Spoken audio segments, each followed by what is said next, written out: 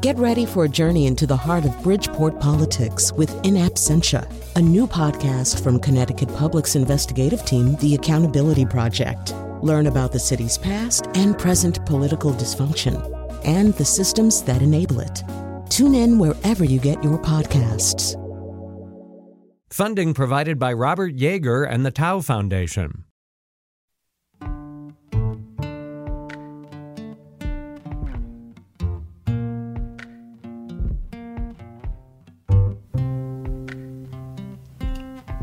This is Where We Live on Connecticut Public Radio. I'm Lucy Nalpathanchel.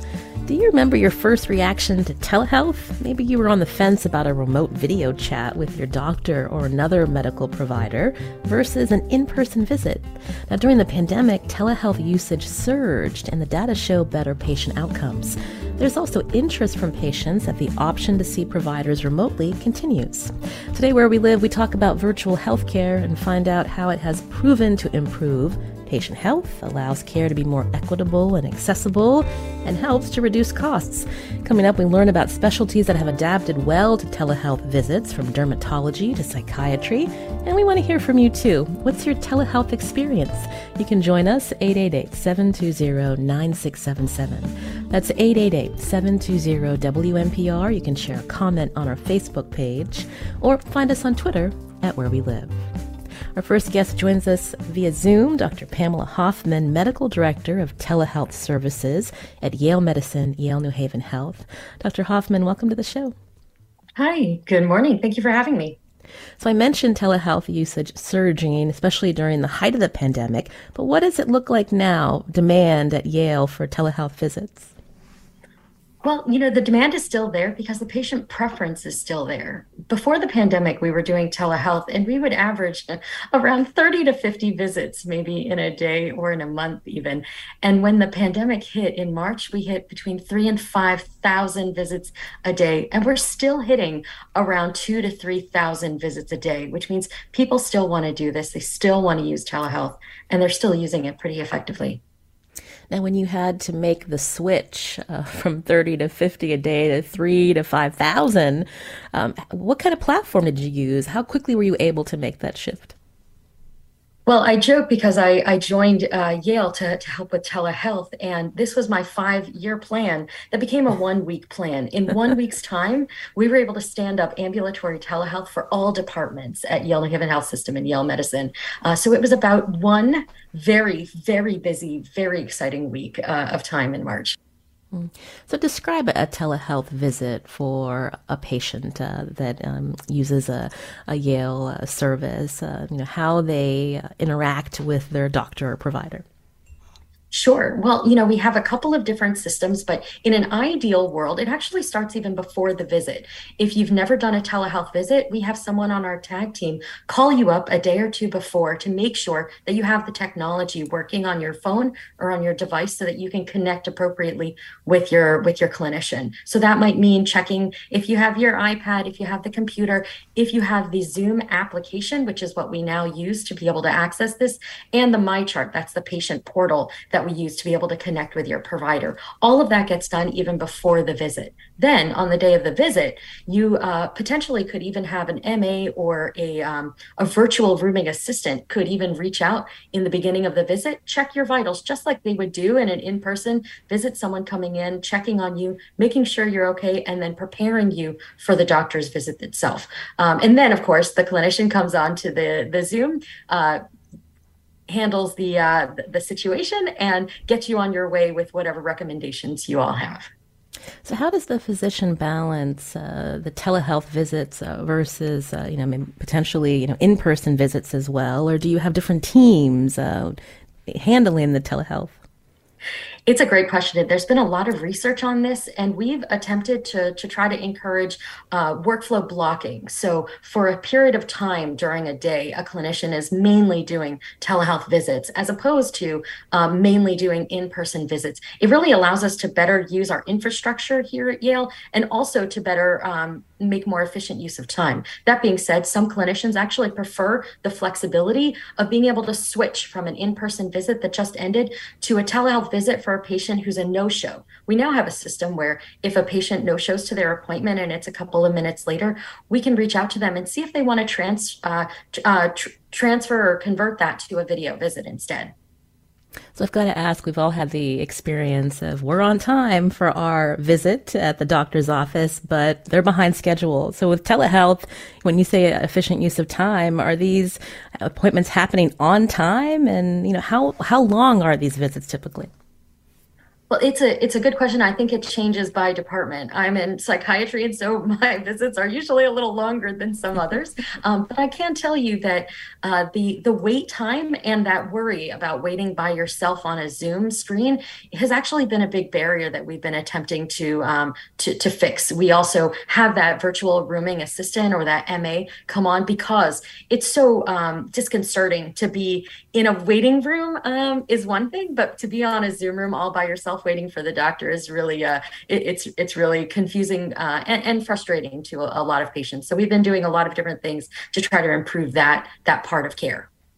You're hearing Dr. Pamela Hoffman here on Where We Live, Medical Director of Telehealth Services at Yale Medicine, Yale New Haven Health, as we talk about telehealth usage.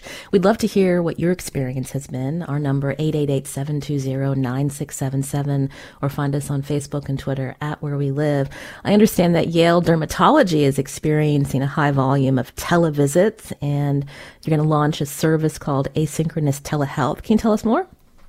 Yes, our dermatology department is really excited to try to access a different form of telehealth. Now, typically what everyone's used to is synchronous telehealth, and that is live interactive video, audio communication in real time. What dermatology really wants to be able to do is transition that a little bit to a picture, a photo, an image being sent at a different time to be evaluated and have recommendations sent at a different time back to the patient. It allows for a little more flexibility and a little more opportunities to access different providers that you might not have the time to see in their schedule and your own. So snapping a picture of a mole that a patient would like to see a provider take a look at to make sure if there should be any follow-up visits.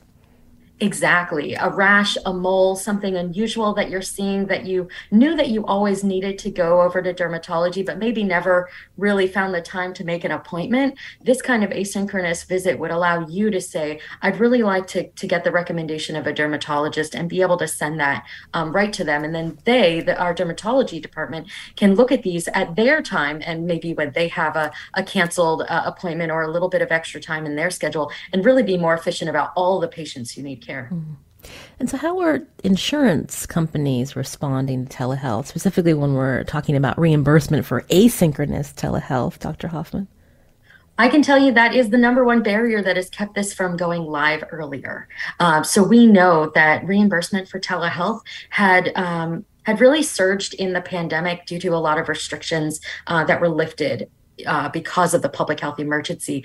And what we're trying to do now is negotiate and work with payers so that it's in a contract where they can and are expected to pay for the care for the patients that we see, no matter how we end up seeing them. If it's effective and if it works for the patients, shouldn't it be paid for by insurance? Yes.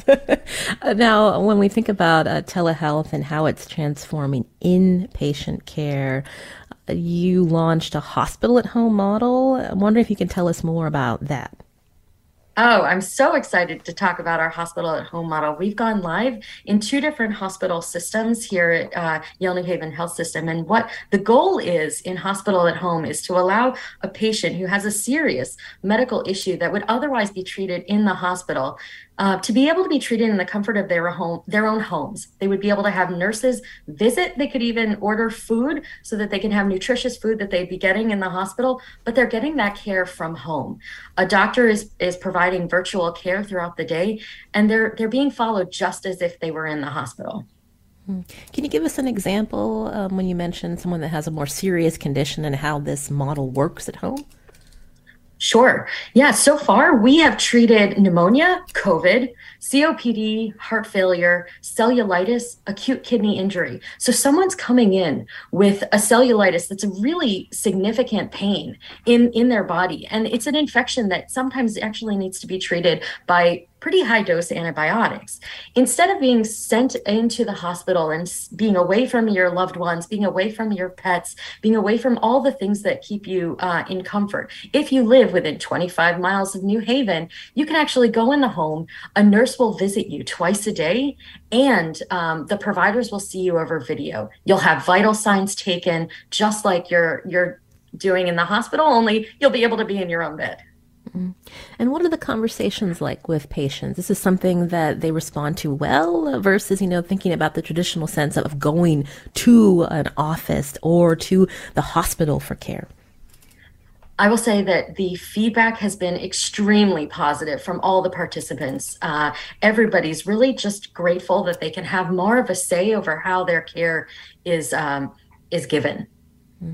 I mentioned you're medical director of telehealth services. I understand you also do patient consultations 100% virtually. Tell us how that's been working.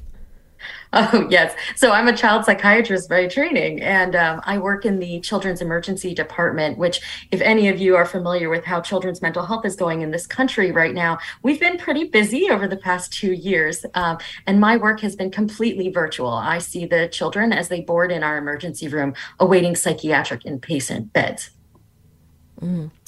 Wow. And so when we think about, the wait times for care, this is a way to make sure that there's some interaction for those who may need to be hospitalized. Absolutely. I will say that in the past, I've been working in the Children's Emergency Department in various hospitals for almost a decade now. And I will say these are the longest wait times that I've ever seen. It's quite unprecedented. And so my goal is really to even start treatment in the emergency room. We start medications when we never would have done so in the past. We start actual clinical work here in the emergency department because we have to. So what is that like to have a consult with a child or a teenager to make a diagnosis or even offer counseling when you're having this conversation via a video chat? It's interesting. I know people were really worried about how people were going to respond, especially children, to telehealth. And I will say everyone, so far, each of the kids that get the tablet with me, they're pressing the buttons, they're finding the emojis, and they're talking to me. They're talking to me just like they would talk if I were in the room with them. And that's really important because there are plenty of kids who wouldn't talk to me in the room as they're awaiting an inpatient hospitalization anyway. And those kids, surprise, surprise, they're not really ready to talk to me on tablet either. So it's not really a shift in the care. It's just a shift in that delivery of it. And when we think about how other physicians are using telehealth, especially for those who have chronic conditions, I guess I'm thinking about cardiologists and helping patients manage blood pressure or cardiac conditions. How does that work through telehealth care? Well, I'm really proud of our cardiology department. We have had a couple of new pilot programs go up because it's not just about the video visit for patients with hypertension, high blood pressure, where their blood pressure needs to be monitored. We've been integrating a remote patient monitoring, or RPM. That's the acronym that you might see floating around. And the idea behind it is that we can monitor the vitals and the blood pressure virtually, and it goes directly from the blood pressure cuff in a patient's home through their smart device right into the electronic health record. And what can you tell us about the outcomes? It's really positive. I can tell you we have had slightly less participation just due to volume in getting everybody on. But other hospitals around the country have shown that this really does improve not just outcomes for blood pressure monitoring, which means people are checking their blood pressure more regularly, but they're also making additional lifestyle changes because it's not just that you need to check your blood pressure. It's realizing to a patient that this is an important part of their health and well-being, and it changes other things as well. So it does improve outcomes. When we think about wait times for anybody to access care, whether it's a regular appointment or if something pops up and they give their PCP a call and there may not be an appointment available, I'm just wondering how many more patients does Yale see because of this expansion in telehealth? How do you quantify that? Oh, well, we have amazing data analysts here at Yale, and we started looking at different outcomes. And one of those outcomes that we've been measuring is the number of new people, new patients to our health system that arrived into our health system via a video visit or telehealth. And what we found over the past few months is that we've gotten about over 200 new patients per month who have arrived into our health system via telehealth. This is Where We Live. Today we're talking about telehealth and how usage has grown since the pandemic began. My guest, Dr. Pamela Hoffman, Medical Director of Telehealth Services at Yale Medicine, Yale New Haven Health. We want to hear about your experiences with telehealth. You can join us, 888-720-9677, or find us on Facebook and Twitter at Where We Live. Now, Dr. Hoffman, given the Supreme Court's Dobbs decision, I'm wondering how Yale OBGYNs are using telehealth to either prescribe birth control, pills, or even abortion medication. Well, we are lucky here in Connecticut that is less of an issue for our state. I can tell you that telehealth regulations are really state specific. The pandemic and the public health emergency has relaxed some of those rules. But at the end of the day, our OBGYNs are always, they're actually really positively using telehealth, both for prenatal care over video, postnatal care, right, when you have a newborn, over video, and then helping to care for women's health throughout their life cycle. There are a lot of restrictions for providers to be able to treat a patient. For example, a provider needs to be licensed in the state where the patient is located at the time of service. So if there's a provider who needs abortion treatment or reproductive care, they could cross over the border into Connecticut, and then our Connecticut license can allow us to treat them, even if they're not from here, even if they don't live here technically. If they're in our state, we can certainly treat them. And some providers have gotten licenses for other states so that we can treat them where they are. That's interesting. So are providers, when you said they're getting licenses in other states to treat patients where they are, is that something that's been encouraged through Yale? We've actually started a big push to allow for Florida to be our first state to encourage our providers to get telehealth licensure in. And the reason for it is Florida has a beautiful law where they allow for a telehealth license, a telehealth only license. It says you, provider, are not going to open up a shingle here in Florida, but you're going to treat your patients when they happen to be in our state. It's a free license. It requires a verification with the state in which you currently have full licensure, and it allows us to treat our patients when they're, let's say, snowbirding down in South Florida for this winter. For another perspective, joining us on Zoom is Dr. Lisa Pereira, Chief Medical Director of the Women's Centers, providing abortion care in several states. One of its centers is Hartford Gynecology Center. Dr. Pereira, welcome to our show. Hi, good morning. Thanks for having me. So I'd love to hear about how the Women's Centers is handling and abortion care and any kind of follow-up for your patients. Are you encouraging your physicians or APRNs or nurse midwives to get licenses to practice in other states post-Roe? Yeah, I will say that many people and clinicians that provide abortion care want to be able to continue to provide that care and make abortion accessible to patients. And telehealth is a phenomenal way to make abortion accessible. Therefore, I personally am licensed in Pennsylvania, New Jersey, Ohio, and soon to be Connecticut and Georgia, because that's where we have centers. And just like Dr. Hoffman said, if the patient is located in a state that abortion is legal and I am licensed in that state, I can now, because of some rules that have minimized some of the burdens with regard to medication abortion, I can now mail those pills to that patient in the state I am licensed, the state that she lives in, and where abortion is legal. But for the states that have more restrictive abortion laws, that's where this kind of ability is limited? That is absolutely correct. For those that aren't aware of what the Dobbs decision did, there are essentially 26 states where abortion is now either immediately illegal or soon to be illegal. And that doesn't change the fact that patients will need access to abortion care. Abortion has been around forever and will continue to be around forever. Therefore, patients can travel to a state where it's legal, whichever the state that is closest to them. And if the provider is licensed in that state, they can provide abortion care. So I, as a provider at Hartford Gynecology Center, could care for a patient in New Jersey because that's the state that they're in if they travel to New Jersey from, for instance, Alabama. Because we're talking about telehealth today, I'm wondering what you've seen in terms of demand for telemonitoring when we're talking about medication abortion, this 2-pill regimen. Yeah, sure. So many of the centers since the Dobbs decision have begun implementation of telehealth medication abortion platforms. It was a little tricky initially because the Food and Drug Administration used to require the meds to be given on site by patients. So there was never really a need for telemedicine because the regulations required the patient to come for a visit.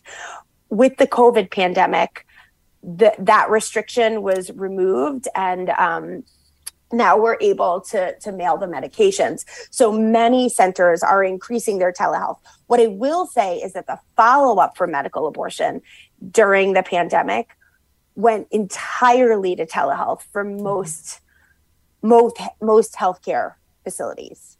Right. And when we talk about medication abortion, that's up to 11 weeks. And so this can be self-managed by patients.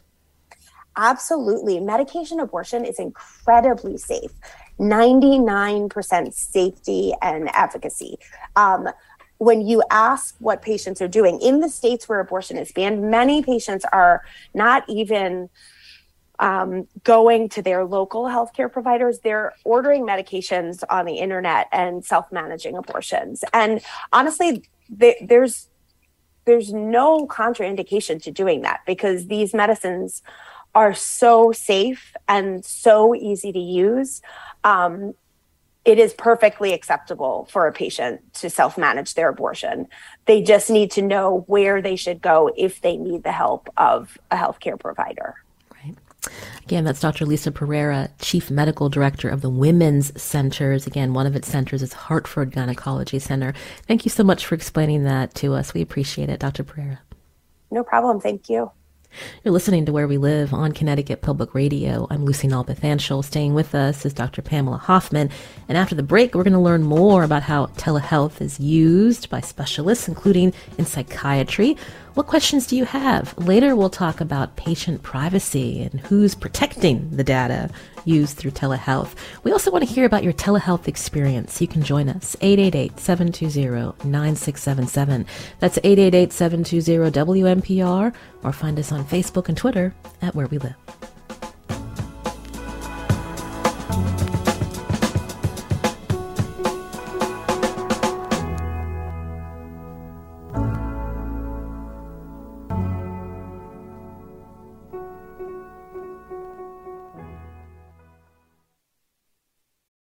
Support for this podcast comes from Hartford Healthcare.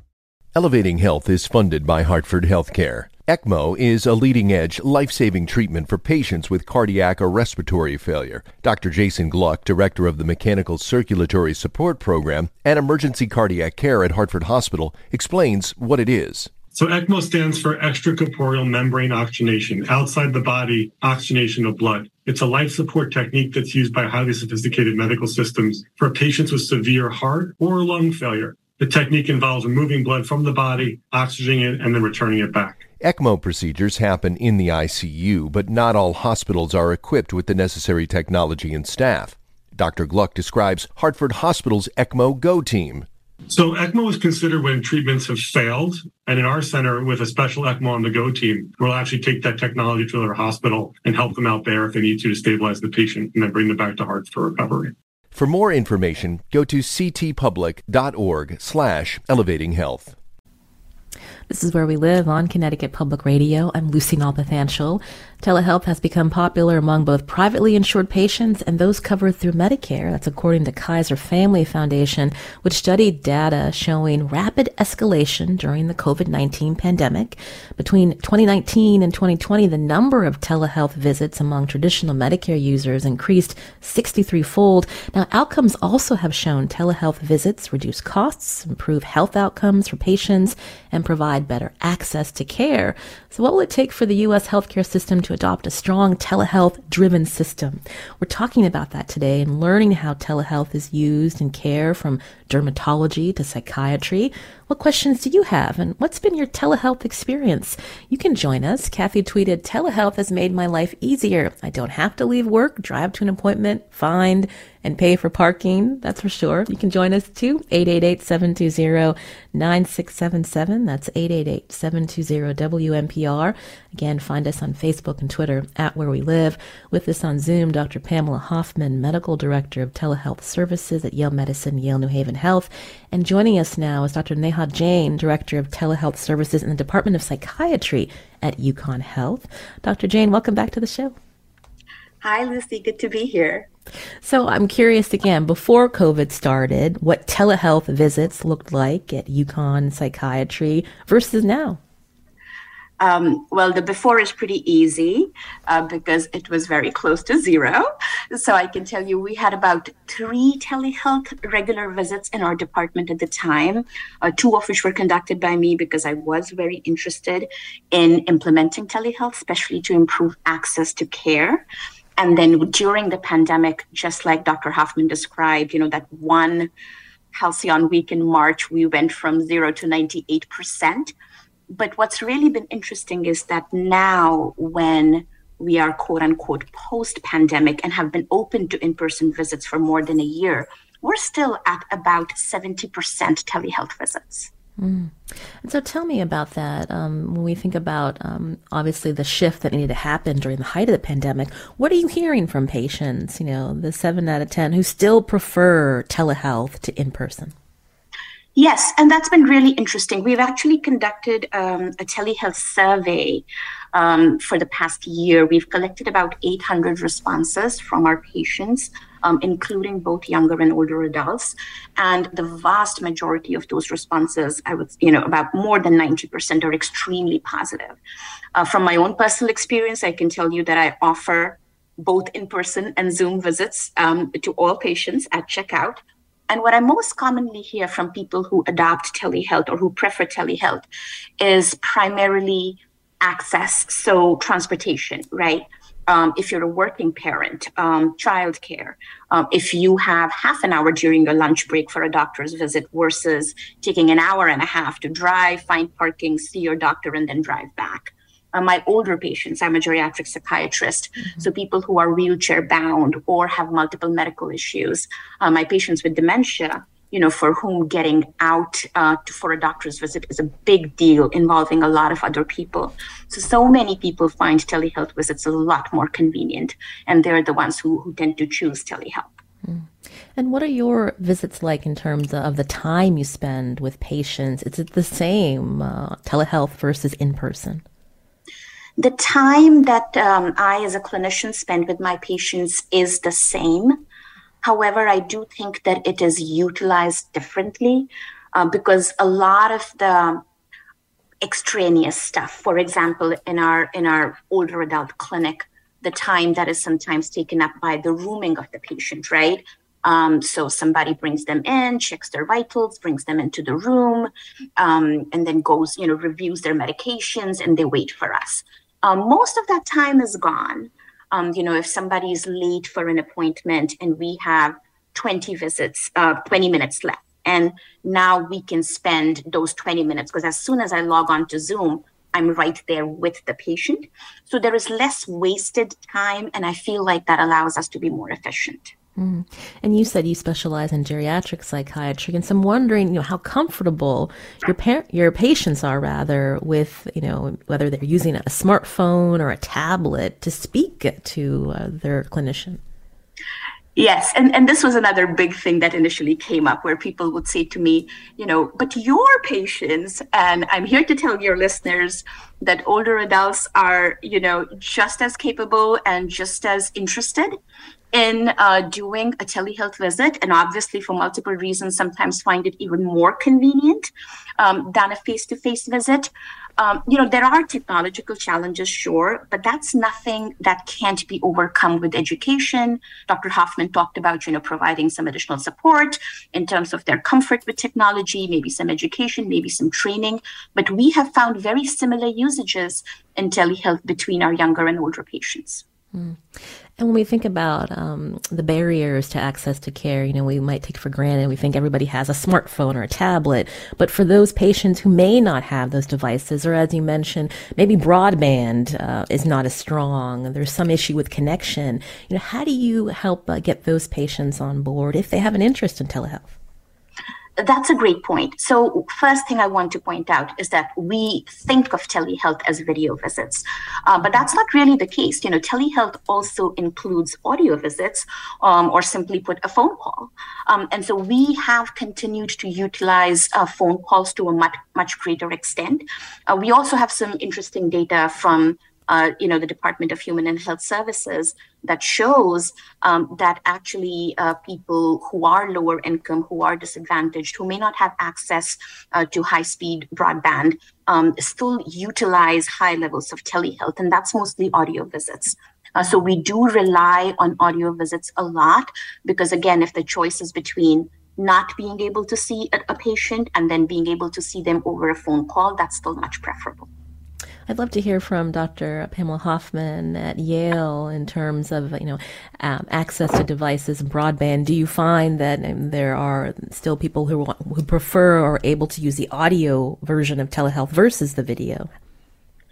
So I would say that it's not often that the patient prefers audio only to video. It's usually, like Dr. Jain says, that they don't have the alternative. And so while audio is better than nothing, we do believe that video audio combined is the best possible scenario for a telehealth visit. And the government really agreed with us. So during the pandemic, because they knew that the telehealth was climbing and they were showing more and more disparity gaps with people who didn't have access to broadband and access to these services, they were being left behind. They allowed for telehealth to include telephone only and to be paid at parity as if it were a video visit. And what we found was it was good. It was good enough, and it got people the care that they needed. And it could be better. And so the FCC is looking at how we can improve that. And Yale was awarded a grant to try to look at just that. We're working on a grant to try to increase broadband services to patients in disadvantaged areas to see if this would further improve their access to be able to reach out for both audio, video, and telehealth services. It's important to help expand with broadband. I'm curious, would the hospital system even be interested in helping get the devices into the hands of patients? And what are some of the challenges there? So go ahead, Dr. Hoffman. I will say that the VA has done an incredible job at getting devices into the hands of veterans for exactly that reason. Dr. Jain. I was going to add to that point. I should make a plug, especially on this program, for the CMS Affordable Connectivity Program. So the CMS has just launched this program, I believe, which allows for low-income families to apply for assistance with everything from getting a discount on devices as well as paying lower rates for broadband access. And I believe there are multiple ways to qualify with income levels. If you're a family with a child that is eligible for the lunch program in school, then you're likely also to be eligible for this program. That's good to know. And when you say CMS, Centers for Medicaid Services, is that? That's correct. What it stands for? Okay, perfect. Again, you're hearing Dr. Neha Jain, Director of Telehealth Services in the Department of Psychiatry at UConn Health.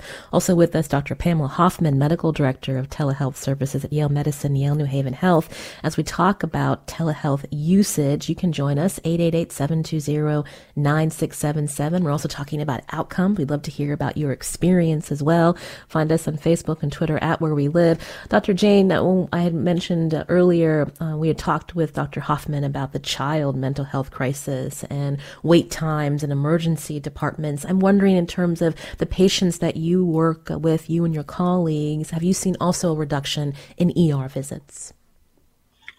We have certainly seen reduction in ER visits because one of the patterns, we haven't collected data on this at UConn Health as far as I know. But if you think about, we know from research what leads to an ER visits, and especially in psychiatry, we see this pattern of people being unable to access care. They lose a doctor, they move farther away, they run out of medications. And those are typically events that lead to then decompensation in an ER visit. And these are the things that we have been able to prevent by increasing that access. Much like Dr. Hoffman said, now if we have a patient who no-shows, we simply pick up the phone and call them and offer them an audio or a video visit. And that really allows us to provide better coverage for our patients. Right. And in terms of how insurers are responding to the telehealth visits at UConn and with reimbursement, how does that look? So far, so good. So we do have parity currently in the state of Connecticut, which means that telehealth visits are required to be reimbursed, at same rates as a face-to-face visit. We are also, they're still providing coverage for audio services. That is likely to change in the future. I just hope that, it continues to change in a positive direction. Mm-hmm. And Dr. Jain, I'm wondering if you can maybe share an example when we talk about how this improves patient care outcomes. Can you give us an example of what you and your colleagues have seen? Oh, so many stories, Lucy. So a very simple one, as a geriatric psychiatrist, again, right? Obviously, in the beginning of the pandemic, the most vulnerable population was our older adults. And so most of the facilities, long-term care facilities, nursing homes were in complete shutdown, and our patients were locked in. They couldn't see their family, they couldn't see their clinicians, and many, many older adults declined because of this. And so we were still able to do video visits with them. And I very clearly remember doing a video visit in mid-2020 with a long-term patient. I was working from home. My trainee, our geriatric psychiatry fellow, was working from home. The patient was at her facility with a nurse, who was able to provide us the information. And then two of the patient's children, both at separate coasts, were also on the same Zoom call. So it was 6 of us in 5 different locations. And she was just so happy to see us. And her family was so grateful for a chance to talk to the whole team. And, by the end of that visit, I think we were all just so moved and so grateful for the technology that allowed us to do this. Brian from Hamden has a call for our guest. Brian, go ahead. Oh, good morning. I just wanted to know if, Ms. Nalpathanchil, you could have your guest acknowledge some of the limitations of telehealth when it comes to patients facing acute crises, even those that they may not necessarily acknowledge at the time, PEC situations, that kind of thing. All right. Good question, Brian. Dr. Jain, do you want to take that one first? Absolutely. And that's a very, very good point, Brian. Again, I can speak to my field. In psychiatry, safety is often a big concern. And there is this very real and valid fear, I think, amongst both clinicians as well as patients as to, what if there is an acute situation and the patient is not there with you and they're at their home or somewhere else, and what would you do? And so there are certain things we have put in place for that. For example, for every video visit or every telehealth visit, we confirm the patient's location, we confirm where they are, we confirm that, is there somebody with them? And so in case of an emergency, we still try to get crisis services out there as quickly as possible. But that is always a concern that has to be addressed. You're hearing Dr. Neha Jain, Director of Telehealth Services in the Department of Psychiatry at UConn Health. Dr. Pamela Hoffman's also with us, Medical Director of Telehealth Services at Yale Medicine, Yale New Haven Health. As we talk more about telehealth usage, we wanted to learn more about how medical providers and insurers are protecting patient data when using telehealth. More after a break. You can join us too. Find us on Facebook and Twitter at Where We Live.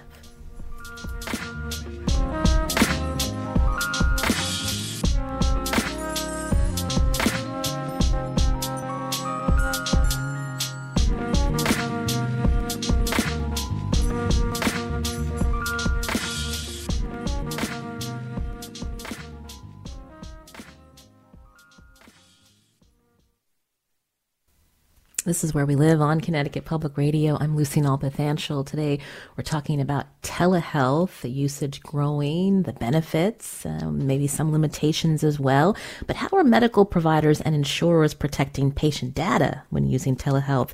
For more, joining us now on Zoom, Bob Chaput, Executive Chairman of Clearwater, a firm that manages cyber risk for healthcare companies. Bob's also a faculty member at Quinnipiac University. Welcome to our show.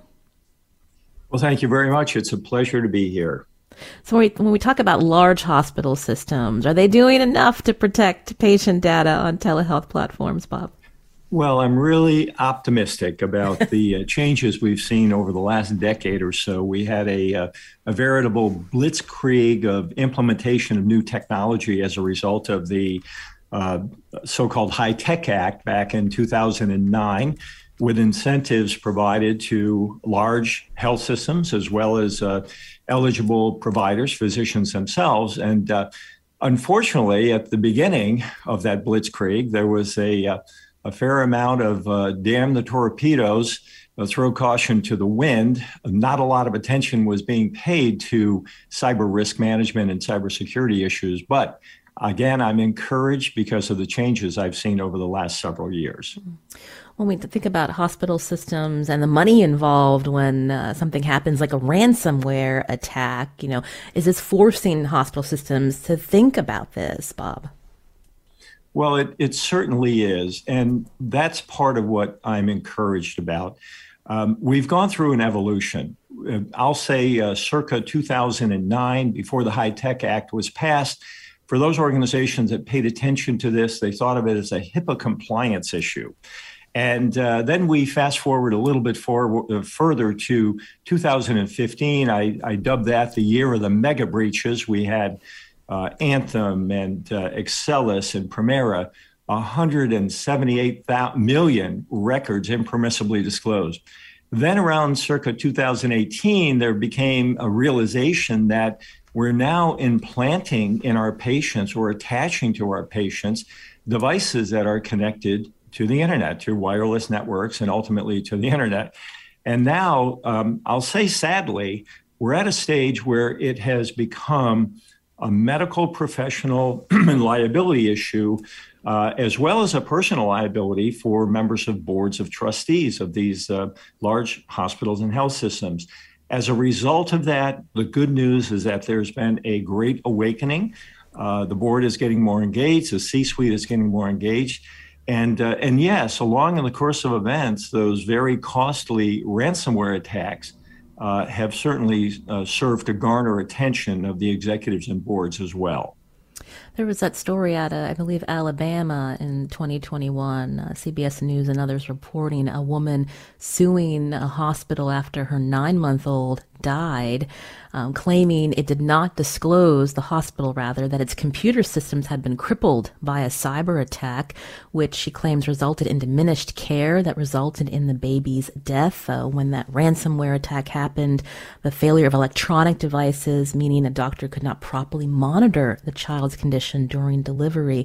Again, that child dying after being in an intensive care unit for several months. What was your reaction to that story, Bob?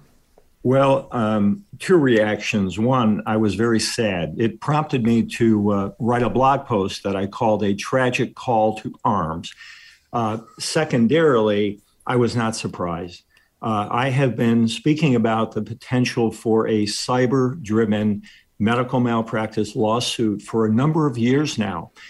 This is not a medical malpractice lawsuit. Indeed, It's a negligent homicide lawsuit. And if you peel back the covers a little bit and look further into it, yes, you're absolutely correct. Very critical fetal monitoring systems, the electronic health record system, important communication systems were down. And this individual who delivered the baby was not informed. The complaint itself cites over 9 times the failure of the organization to undertake risk assessment and risk analysis work to truly understand what its exposures were. And the upshot is, having failed to do that, they were vulnerable to this kind of attack. In this case, it was a ransomware attack. You're hearing Bob Chaput again here on Where We Live, Executive Chairman of Clearwater, a firm that manages cyber risk for healthcare companies, also a faculty member at Quinnipiac University. So we think of what HIPAA covers in relation to patient records that a medical provider or insurance company may hold. But what about all these third-party apps and protections there? Yes, that's an interesting phenomena that I characterize as a lot of individually identifiable health information, IIHI, that may or may not be, in this case, it doesn't turn out to be PHI, protected health information, slips through the cracks. And as a consequence of that, it becomes incumbent upon the healthcare providers, the hospitals, the health systems, the integrated delivery networks that engages, if they indeed engage with these third-party providers, to ensure and receive from them satisfactory assurances that they've taken all reasonable and appropriate measures to safeguard this sensitive information. If, on the other hand, we're talking about, let's say, the health app on my iPhone, where I am the individual who is managing that information, well, that's not covered by HIPAA. That slips through the cracks. If someone hacks in my iPhone and accesses that information, that's on me. So the burden of responsibility really falls on the covered entities in HIPAA parlance, that is, those large health systems, the insurers and clearinghouses. It's incumbent upon those organizations who engage with, hire those third-party app providers to receive those appropriate assurances from them. They, in circumstances where those third-party app providers are deemed to be HIPAA business associates, they certainly have obligations under the regulations as well. But it starts at the top with the upstream covered entities, if you will. Dr. Pamela Hoffman still with us, Medical Director of Yale Medicine, Yale New Haven Health Telehealth Services. Dr. Hoffman, I'm wondering if you could respond to how Yale's thinking about protecting patient privacy, given all that Bob has shared. Yes, we've been thinking about patient privacy, and we have some incredible security officers who work with the telehealth team to ensure not only that our telehealth video visits are kept private and protected and secure, but we're also thinking about that when we look into RPM, remote patient monitoring, because at the end of the day, frequently you're using a third-party application to be able to access the blood pressure readings from that cuff into your smartphone or device.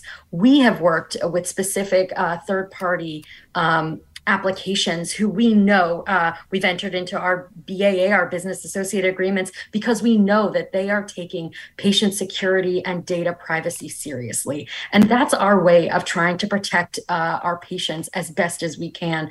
I think that the 21st Century Cures Act has changed as well how we think about data, how we think about patients' information, and the ability for a patient to be able to access their information is equally as important. We need to keep their information safe so that they can access it if they want it. And that's what we're working on here at Yale and Yale New Haven Health System. Has there been any data breaches through Yale New Haven Health learning lessons in the past few years? Well, I can tell you that we've had several emails because there were attempts at attacks, and they've been on high alert. I believe we've been on high alert for the past 2 years because we've had known threats. They have changed a lot of the security permissions. If you're on a hospital computer, there are there are many fewer things you cannot do because we need to protect patient privacy more than we need to check on what is this clinic available. So there are times that I might be looking for an outpatient clinic for a patient, and because I'm on the hospital system, I can't access that website. It's done for the patient's privacy. It's done to make sure that we're kept secure. And if I have to do a little bit more or look in a different way, that's meant to really it reminds me every day that I am protecting patient privacy and security first and foremost. We got an email from a listener, David, who writes, in July, the Uniform Law Commission just drafted and approved the Uniform Telehealth Act. That David writes, Connecticut should consider enacting to enhance telehealth in Connecticut. Thank you for that information. But I want to thank our guests. We're out of time for this conversation. Of course, Dr. Pamela Hoffman again with Yale Medicine, Yale New Haven Health. Thank you, Dr. Hoffman. Thanks for having me. Also, Dr. Neha Jain, Director of Telepsychiatry Services at UConn Health. Dr. Jain, thank you. Always good to be here, Lucy. And Bob Chaput, again, Executive Chairman of Clearwater, a firm that manages cyber risk for healthcare companies. You've given us a lot to think about. Bob, thank you for your time as well. It's my pleasure. Thank you. I'm Lucy Nalpathanchil. Today's show produced by Sujata Srinivasan.